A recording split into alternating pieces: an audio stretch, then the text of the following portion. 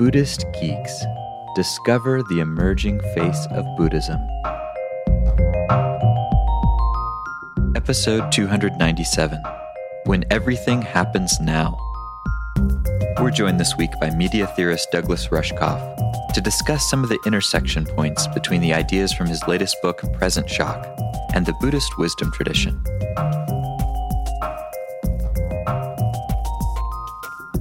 Buddhist Geeks is supported largely by the generosity of our listeners.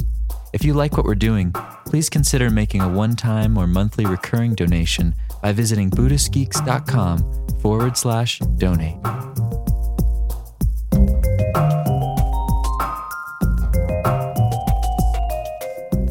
Hello, Buddhist Geeks. This is Vince Horn, and I'm joined today by Douglas Rushkoff, who I'm finding out very quickly knows a lot more about Buddhism than I thought. Good to have you here. More than I thought. Everything is Buddhism. So just good to have you on the show. It's really a delight to have you here, and I know a lot of the Buddhist Geeks audiences are really stoked that we're going to be chatting. So thank you.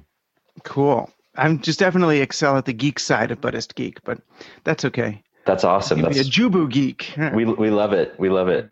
Cool. So just a brief intro for people who aren't familiar with your work yet. They will be at the end of this show. Douglas is a media theorist, among other things, an author. Most recent book is Present Shock, When Everything Happens Now. And we wanted to speak with you today about Present Shock and some of the kind of really, to me, the more interesting aspects that relate to contemplative practice and Buddhist practice in particular, and just see if we can kind of mash those things up and see where things go. So on a basic level, just to start off, I was wondering if you could say a bit about present shock. Like, what does it mean to be in a state of present shock? What does that feel like, and why is that important? Well, present shock is the human response to living in a world where everything happens now. Everything happens in the moment. So it's this. It's kind of an always-on, real-time existence that doesn't have a beginning or an end. It doesn't have a past or a future. It doesn't have origins or goals. There's just kind of the now.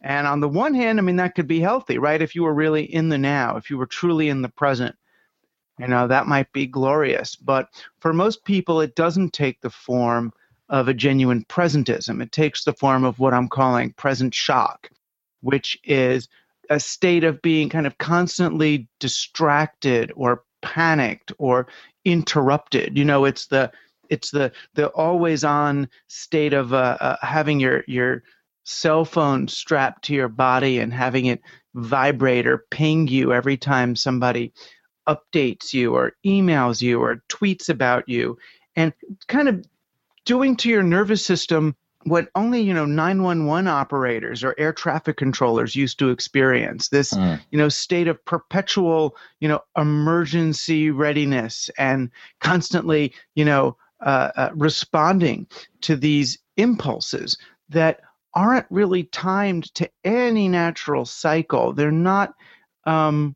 really of human origin. They're machine origin, and it makes it really hard for a person to have any sense of center. While traditionally, we might look at it as, the person, you have no goals and you're not working towards anything. You can't make progress.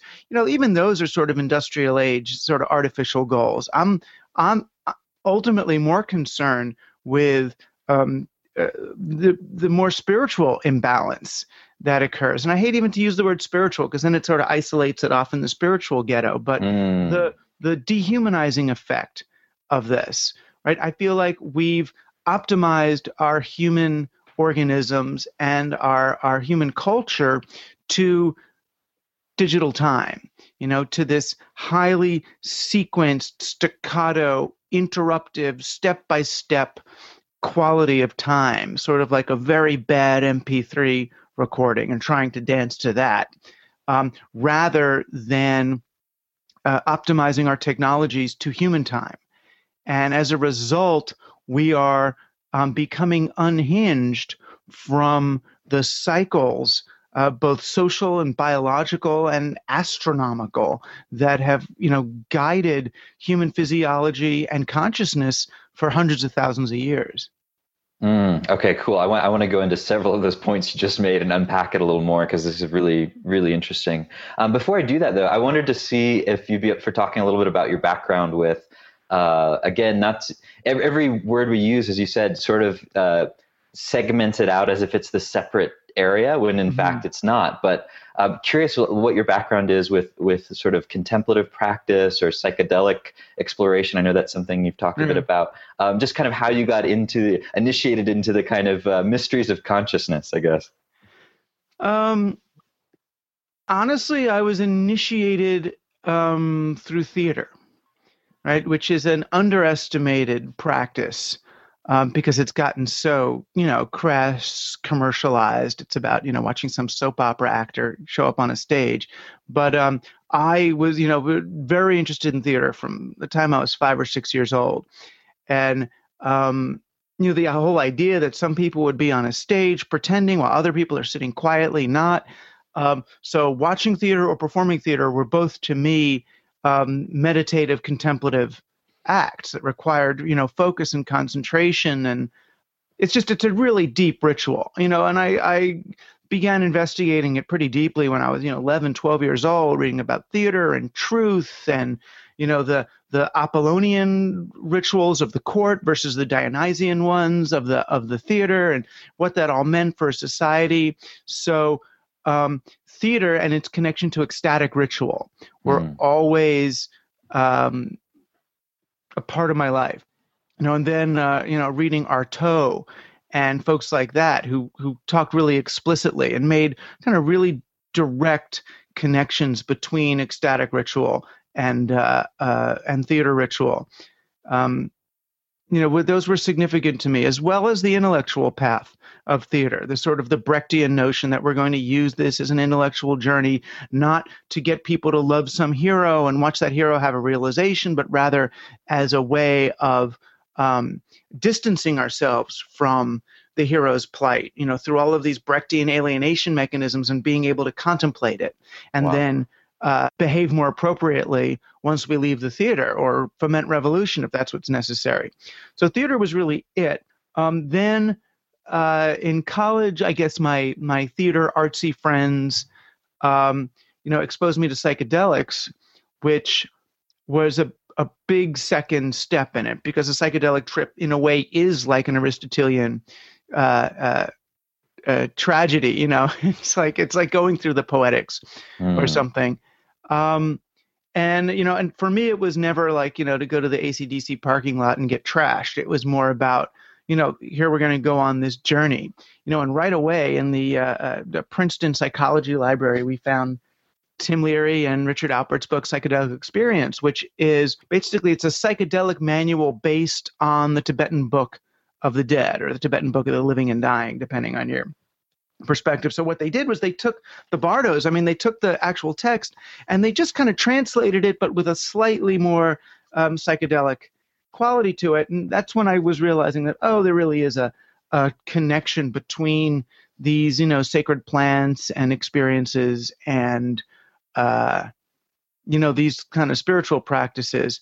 I never really got into Buddhism as a thing, like, going to one of those places and sitting with people in robes and stuff. But I read a lot. I read a lot of Alan Watts and listened to a lot of Alan Watts tapes. And, I read the Dhammapada and things like that, some of these the shorter Buddhist books. And I met Bob Thurman when I was in my 20s. He was actually, I met him through the same, he and I went to this guy. It turned out it was this totally fake guru, but Bob Thurman believed this guy was real. So then I believed this guy who's kind of made light, and it was a whole thing. Wow. But it was just one of those guys who, comes from India and gets flash paper and blowjobs and things. There's it's kind of common. Americans are gullible. But I met him, and he had just translated this book about Virmala Kirti, who was this sort of really mean Buddhist teacher, or like a friend of Buddha, but he would like, Buddha would send his troubled students over there, and the guy would just be like, kill yourself, it did really mean. So I read that, and that's when I kind of realized I didn't want to have a path. And then I read Krishnamurti, and I don't know if he counts as Buddhist or not, but I read him, and I was reading this book of his, and it was right at the point where he said, he's really sick of people saying that all paths are fine, because if all paths are fine, it means that no paths are fine. So I got on this whole thing of like a path of no path. Oh, you mean I don't have to do any of this? And I just stopped altogether doing anything. And I got anti-spiritual because it seemed to me that spirituality, discrete spirituality, was creating a duality in my life. It's like, okay, now I'm going to work. I'm going to go work for some advertising agency coming up with a new campaign for Oreos, but then I'm going to go all weekend and do this thing. And I decided right around then, God, I really want my life to be the practice, period. And I don't want there to be me and a guru or me and the student. I want it just to be. And right around then, I got introduced to Tai Chi. I was in theater graduate school, and I just got really into Tai Chi as a way of, it's a moving meditation. So it's good for a kind of hyper person, because you distract the mind with this form. Yes. But then you go, but the beauty of it for me is there's no position, right? There's no thing. There's no, it's like, unlike certain kind of hatha yoga forms, which, at least to me, invite me to think of, oh, this is the position I'm trying to get to. Tai Chi, you're always in motion. And, we have these names for the different sort of moves in Tai Chi, but then you realize that the moves aren't really moves either, because the stuff you do to get from this move to that move is a move also. So there's no way to say, now you're in this move, now you're in that move. It's just one big flow. So for me, that sort of Tao quality of constant change was good, because it broke down. I mean, a little rationalist Jewish left brain thinker like me, it forced me into, when am I doing Tai Chi and when am I not? Even that, Great question. I can't really say. When did the practice start? And then it shouldn't really start. It should be, then I should always be doing it, and that's what got me finally to, things like the book Present Shock, which is the spirituality of being in an always on state. Always on should not mean always online. Always on should be, you're always alive. When you're awake, when you're dreaming, when you're having sex, when you're not, when you're working, when you're always there, you're always present. It's always there. And the Christians tried to get to it by saying, oh, well, God is watching you all the time. But that's like always, always watched, always. God is watching you, as if that's what's going to keep you alert to the fact that everything matters. But, if you can do it, or I feel like if I can do it by, it's sort of my way of embracing the moment. My way of embracing it is by letting it pass and letting it move, feeling that constant, the constant change, and even change in the stillness and stillness in the change. It's just all okay. Then I don't have to say, okay, now I'm going to sit. And for me, when the practices come, oddly enough, I practice at the bad times, right? If my wife says something to me that really I feel is inappropriate or pisses me off or something, that's when I got to practice. Yes.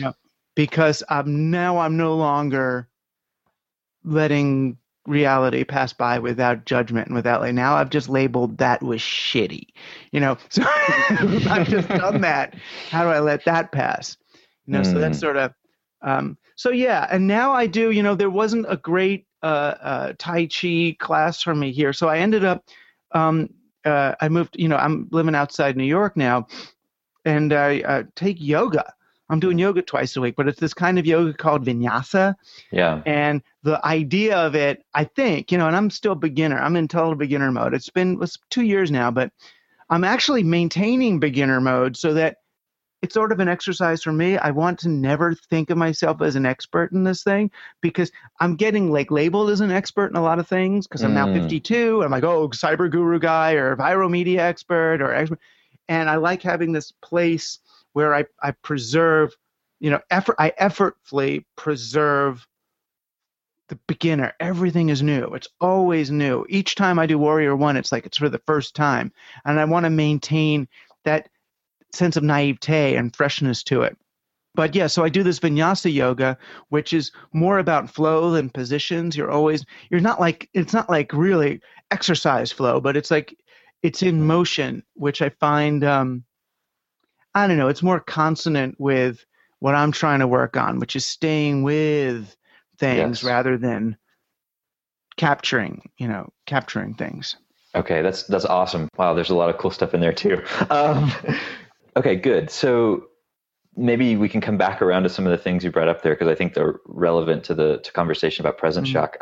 One thing you said, which you sort of preemptively answered one of my questions a little bit, that was one of the most interesting parts for me reading the book, was your description of present shock as being what you just described, constantly sort of bombarded by this sort of always on digital mode, which is sort of in contrast to how we're actually seem to be programmed and seem to be like wired, to use some mechanical analogies, which is kind of odd. But I'm curious, when you talked about, well, I'll just read a little excerpt actually from Present Shock and we can just jump into it. You wrote, "For while many of us were correct about the way all this presentism would affect investments in finance, even technology and media, we were utterly wrong about how living in the now would end up impacting us as people.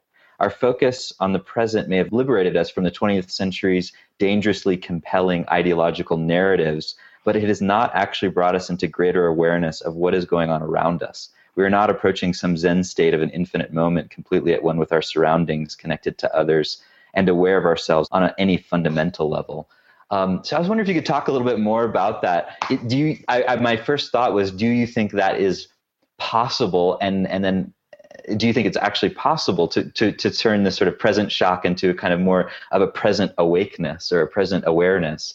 And what is the path in your mind on how to get there from here? Because clearly we're not there now. And that's kind of the big point you make in the book. Yeah. It's not just the fault of digital technology. Whatever time keeping or time tracking measurement technology we have creates an environment in which it creates an alternative environment to the one that humans actually live in, right? So, you have, prehistoric people, living by the sun and the moon and all this, just sort of in this constant change, unaware of time the way we think of it. They get the invention of text, of writing, of the alphabet. And once they can write things down, then all of a sudden you have a past and a future. Once you can write things down, now you have history, because history is being recorded. What happened today? What happened yesterday? That's how you get the story of the Jewish people. This was us. This is what happened. You're writing it down. Once you can write stuff down, you're also accountable to the future. Oh, you work on my field now, and next year when the harvest comes, I will give you 30, bushels of grain. So writing allowed us to time travel originally. It gave us history and it gave us contracts. We got the covenant with the Torah, with God. We got the Messianic age, right? Because now we have a future. So if you people do this now, I will send you a Messiah. And we're going to put that down, right? So Torah is a covenant, it's a contract with God. So we ended up then in a society that was no longer in this, but now was thinking in terms of back then God promised us something, and over there in the future we're going to get it, right? So now we're in this timescape. Now we're in a story, and we're in this part of the story, but it came from there and it's going there. And it's okay if we kill those people over there on that hill, because they're not the ones who were promised the thing back there. God told us that they were bad, and they're not the ones who are going with us down there, right? So now we've got us and them, all this other stuff going on. Although there was us and them before, it became us and them over time. It became about legacy and promises and future fulfillment of today's tragedies or goals. When we got the clock, then we got the mechanical clock in the industrial age, and then that came along with a whole other notion of time. Now, instead of working and making something and selling it to another person, now we work for time. Now I work this many hours. Now I punch the clock. The villagers all looked at the clock in the town square to know how long are we working. But this led to Marxism. It separated us from the value we created and instead turned us into people who are working over time. And we ended up in this, ridiculous time is money, interest-bearing currency, growth-based, colonialist, expansionist society, industrial society.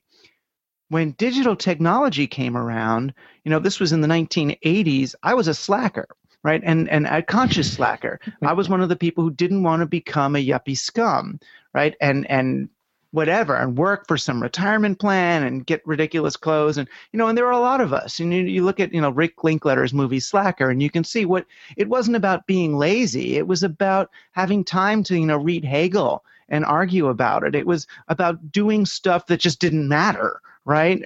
Because who cares? So Slack was really the ability, you work at some temp job as much as you had to in order to have Slack to actually seize life and be with your friends in non-commodified spaces, just being, not working, not spending, because who cares? I can sit and talk with my friends in a record store and have a genuinely profound social, that's it. So digital technology came around and I thought, well, this is great. Now we can work in our own time from home in our underwear, right? We're not going to have to go to some job and punch the clock. I can make stuff. I can write at home. I can make software at home and sell it or shareware it or do whatever. But the programmed nature of digital time was going to let us do things on our own clock. And instead of doing that, we ended up taking digital technology and the internet and using it to service the NASDAQ stock exchange, right? These technologies became, rather than the alternative to industrial time and industrial business, it became the salvation of industrial business. So the stock market, the expansionist economy, which had run out of room, right? We had gone to California. That's as far west as you can go without starting over again, right? We had expanded around the globe. Little brown people were fighting back. There was nowhere left to go, nothing more to dig out. People had more than enough stuff. They have storage units for their stuff. We're finally at the place where we can go, oh my gosh, we can stop all that. But instead we use digital technology to find new surface area. Right, and that new surface area, the new room, the new commodity became human time. Right, so Wired magazine announced that we're living in an attention economy, and the attention economy is measured in terms of eyeball hours. So it turns out, people are working 8 hours a day, but that means they have another 16 hours a day to produce and consume.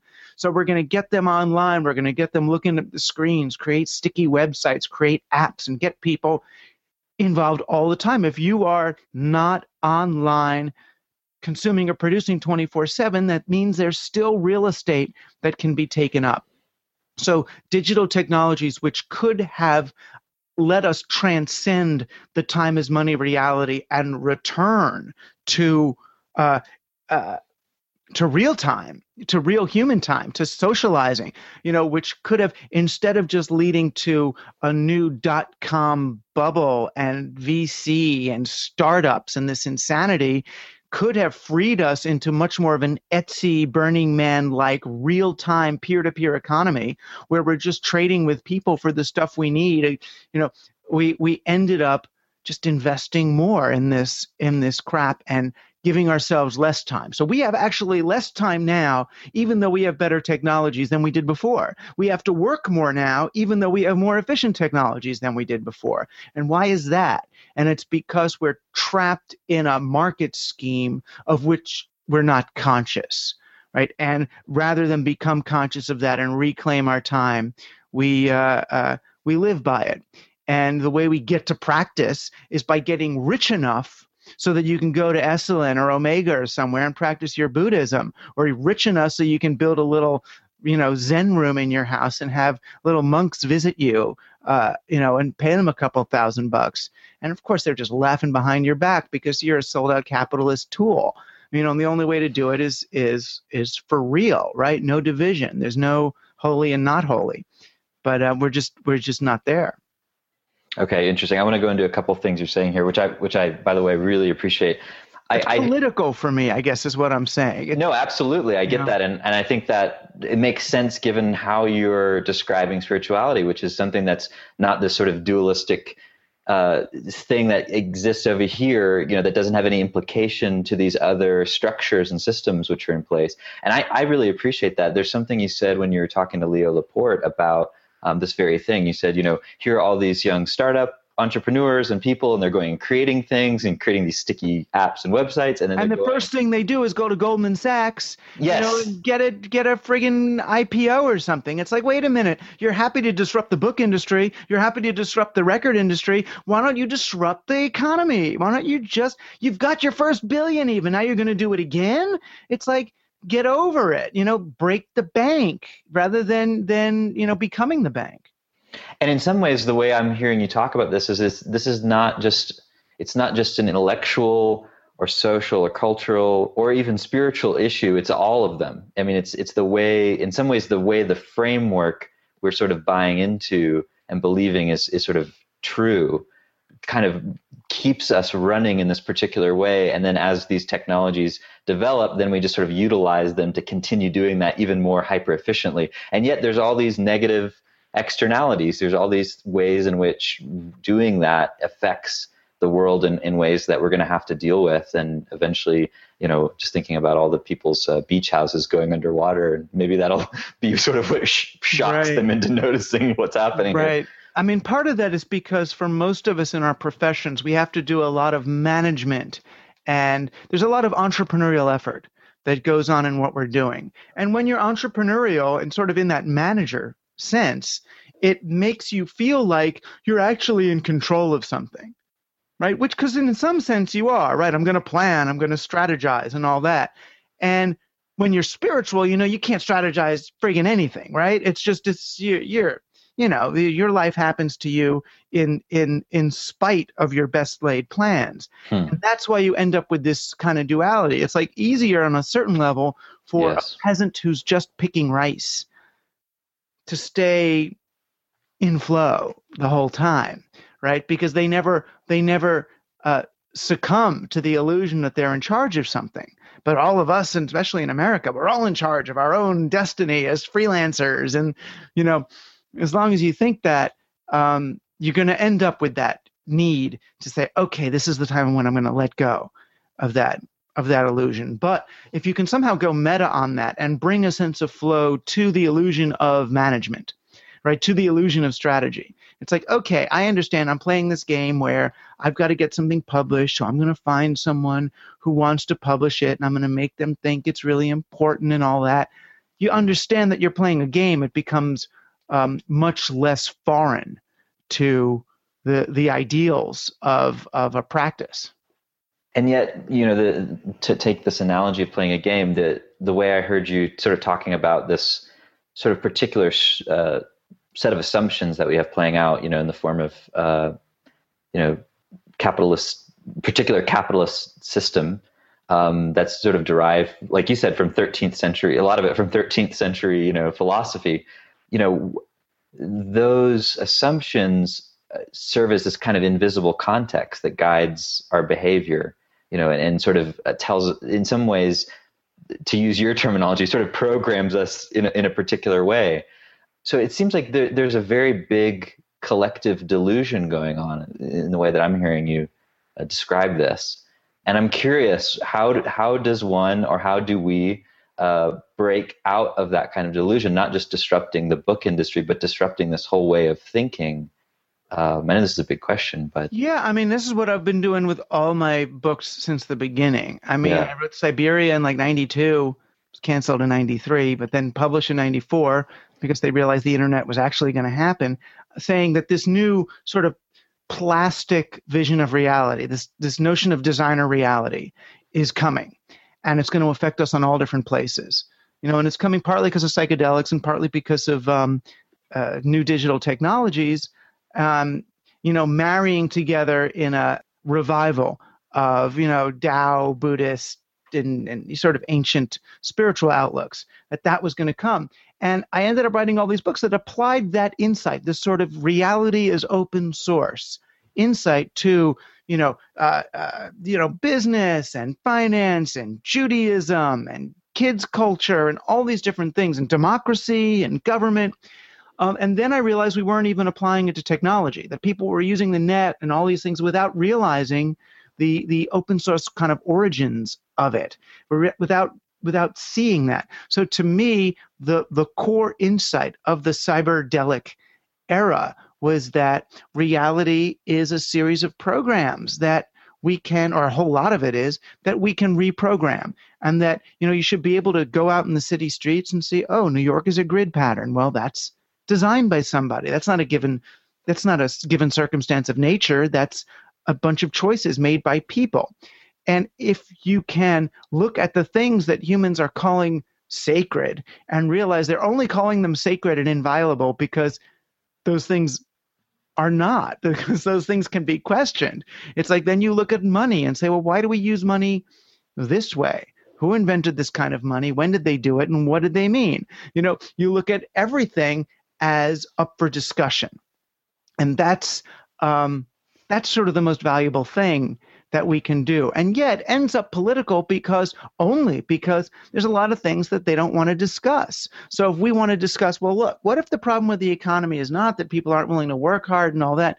What if it's that the kind of money we use actually is structured to extract value from people and store value in corporations? What if that actually there's not a good kind of money? What if we invented something else, whether it's Bitcoin or time dollars or a peer-to-peer system? Or we're not allowed to talk about that, right? That threatens people. So it's being willing to have those discussions, and that's where the Judaism part comes in, because Judaism, at least originally, was about that. It's, can we talk? Can we have the discussion about anything? So yeah, and once you start to see the systems for what they are, these creations of people, in order to, sometimes with the best of intentions, in order to control their environment or control other people or prevent certain things from happening, you can then start to see them not as, distinct from nature, but as human expressions and as temporary and as up for continuing evolution. Okay, this is interesting. To use a kind of parallel from the contemplative traditions, when people start to question things, certain core assumptions, you're like who am I? Who am I really? There is also a well-described process of dissolution.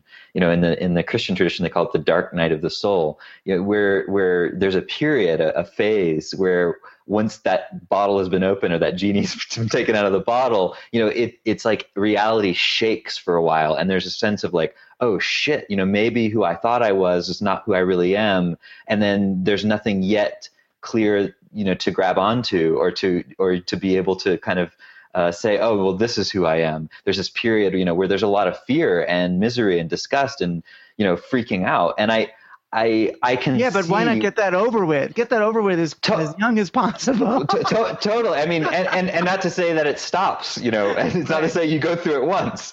But I mean, I can see why perhaps that's part of this challenge, that we face collectively is, we don't want, I mean, when someone starts meditating, for instance, and they start going through this phase, I mean, no one wants that, no one wants to dissolve and for all their ideas, to be in this sort of groundless position at a certain phase, and yet they have to go through it. Some do, but usually they end up being the best students at the beginning and then the worst in the middle.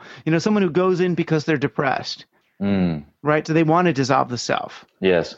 But they're great at the beginning because they throw themselves into it, but then they get in trouble later on. But yeah, we're doing that collectively as a society. I mean, we've just moved through the most ego-oriented, individualistic phase of human civilization, right? The individual was invented in the Renaissance. It was celebrated in the Enlightenment, right? One man, one vote. And it was almost perversely accentuated in the consumer age, right? You deserve a break today. You're the one, right? So that took the individual, celebrated him, gave him rights, gave him a perspective, and then, fed him as if he's this one thing apart from everything else. And the individual doesn't exist, right? The self doesn't exist. Certainly not over time, but it's just a window, it's just a perspective. And it's not to say you can't enjoy that perspective, but this is your character sheet. This is the one that you're getting to play, and that's fine. I mean, it's fine. And why not get into the one you are, right? Well, especially, and your body's going to remind you that you're alone, in that. Soon enough. And that shift, that you're describing, it was, in some ways, was a quantum leap above, sort of people just feeling like they just had to be, sort of subjugated as part of this, aristocracy or whatever. That was a pretty big deal for people to step up and say, hey, like, I want to have some say over how this unfolds or how this plays out. Right, I'm an individual, but that's fine. So the baby is one with the mother, then the baby becomes an individual, and then the baby eventually becomes an adolescent and bonds with someone else. So, you experience the self in order to lose the self, because that's the sublime thing, but it never existed anyway, in the final analysis. You're right. It exists maybe as a phase or as a seeming part of a process. Well, right. I guess that to me is important, though, that we recognize, that is an important phase, though. You can't just skip that and say you were one with the mother in the beginning is different from being bonded to another person later after you've individuated. Right. It's not the same state. It's a wholly new state, that may look the same in some ways, but you couldn't confuse them. That would be a drastic mistake. Right, because it's more like a conscious, intentional love, as opposed to a kind of a necessary, survivalist love. Yeah, cool. So I wanted to ask about chronobiology. You mentioned it in the beginning, this idea of designing technologies around humans and around our cycles and our biologies as opposed to the other way around. Could you say a bit more about that? Because I found that to be one of the most compelling and interesting ideas in the book. Yeah, it's fun, because we live in a programmed age. You would think that we could begin programming our devices to, conform to our underlying human rhythms, the ones that we've become completely out of touch with. And the human rhythms are always, whenever you bring them up, they get kind of dismissed as folklore. Like when scientists were first talking about jet lag, the legitimate medical community dismissed it as bizarre, as some weird mythology, or as astrology. And of course, it turns out it's not. It took Major League Baseball managers who realized that their pitchers did worse when they traveled west to east than when they traveled east to west. So they started changing their schedules. And once the Major League did it, then the U.S. Diplomatic Corps did it. That's hilarious. Yeah. Well, because if you're going to meet in Iceland, you can see when is your enemy's jet lag going to be at the worst, yet yours be at the best. So you can play with that too. And even with the drugs and everything else, there's only a certain amount that you can't overcome. So they started to exploit that. And then it's like, okay, if the government's using it and sports is using it, then it's real. And they started to look at that. And, then later, really, in the 70s and 80s, Olympic trainers started to look at different times of the day for training and optimizing this and optimizing that. And they found out that human beings have not only a day-night cycle, but they have a lunar cycle. So that different weeks of the lunar cycle, people are better at doing different kinds of things. And then more recent studies are showing that we're dominated by different neurotransmitters during different weeks, different phases of the moon. So with a new moon, you tend to be dominated by acetylcholine, then you have a week of serotonin, then a week of dopamine, then a week of norepinephrine. So if everybody is in dopamine week, say, then that's not a week that we should be trying to get a lot of work done. Dopamine week is like party week and thrill seeking, go skiing. If you're in acetylcholine week, that's good for meeting people and you're all peppy. Or serotonin week, you're going to get a lot of work done. Norepinephrine is the fight or flight neurotransmitter. So you're going to be kind of above and apart from things. You're going to see things of a bit more structurally, a little cooler. So, organize your chapters, do your organizational charts for your company, think about long-term plans. If you start to sort of organize your life around these rhythms rather than trying to fight these rhythms in order to conform to the artificial schedule of some corporation, you end up really syncing up with where you are, where you are as a person, where, and once you do that, you kind of wake up, your nervous system can wake up. You're starting to optimize. And, I hate to talk about, the body as a machine, but you're at least starting to go with the currents. There is, nature does have its seasons, and days have their seasons, and moments have their seasons, and people have their seasons. And if you start to feel those seasons and how they're inside one another, and these sort of circles within circles within circles, you end up oriented to, at least oriented to the apparent reality, rather than trying to sync yourself to a mechanical reality. And it ends up, I don't know, for me, it's ended up a much more appropriate path. It's one that ends up making you much more perceptive to rhythms and much more coherent, right? Because our bodies have spent a couple 100,000 years adapting all of their processes to these rhythms, and to just ride roughshod over them, it makes it a lot harder to get a good night's sleep. At the very minimum. Just to wrap up, I really appreciate everything you said, and certainly a lot of great things to reflect on here. Also, just wanted to kind of point out something I noticed, which is in all of what you're saying, it seems like there is a way that you're describing a movement. On the one hand, a movement back to something that's kind of been lost, but then also movement forward into something that has sort of not yet been realized. And yeah, well, it's, Marshall beautiful. McLuhan is a great media theorist and media historian. And he talks about when you get a new medium, you look at what it amplifies and what it represses, what it flips into when it's taken to the extreme. But in some ways, most importantly, what does it retrieve? So if we are in a new media environment, a digital media environment, we end up retrieving some of the values that were repressed by the last media environment. So, the last Renaissance, when we got the printing press and mechanization and centralization of authority, all those kinds of things that destroyed the peer-to-peer culture of the late Middle Ages, and witchcraft and the cult and all those things too, we're going to start to see those emerge again in this new society. So on one hand, it looks like a throwback. Burning Man has a ton of weird medieval stuff going on there, but it's also futuristic. So what we do is we retrieve some of those older things that we've forgotten about and then rebirth them in a new form. Literally, Renaissance, a rebirth, right? It's a rebirth of old ideas in a new context. So, we get to bring back some of the greatest hits from the past and reconstitute them in a way that's appropriate to our future. That's awesome. I feel like in some ways that's sort of the core mission of what we're doing with Buddhist Geeks, is how do you do that with a wisdom tradition like Buddhism?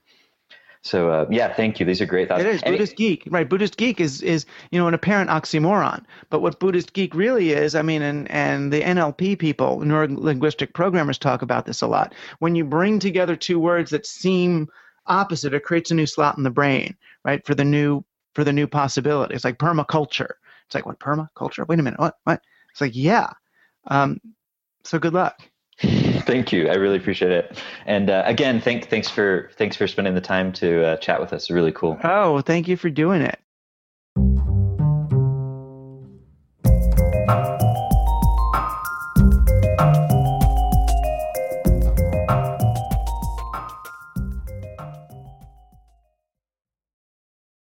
Join us for the 4th Annual Buddhist Geeks Conference, hosted in partnership with Mindful Cyborgs and Shambhala Sun from October 16th through the 19th in beautiful Boulder, Colorado.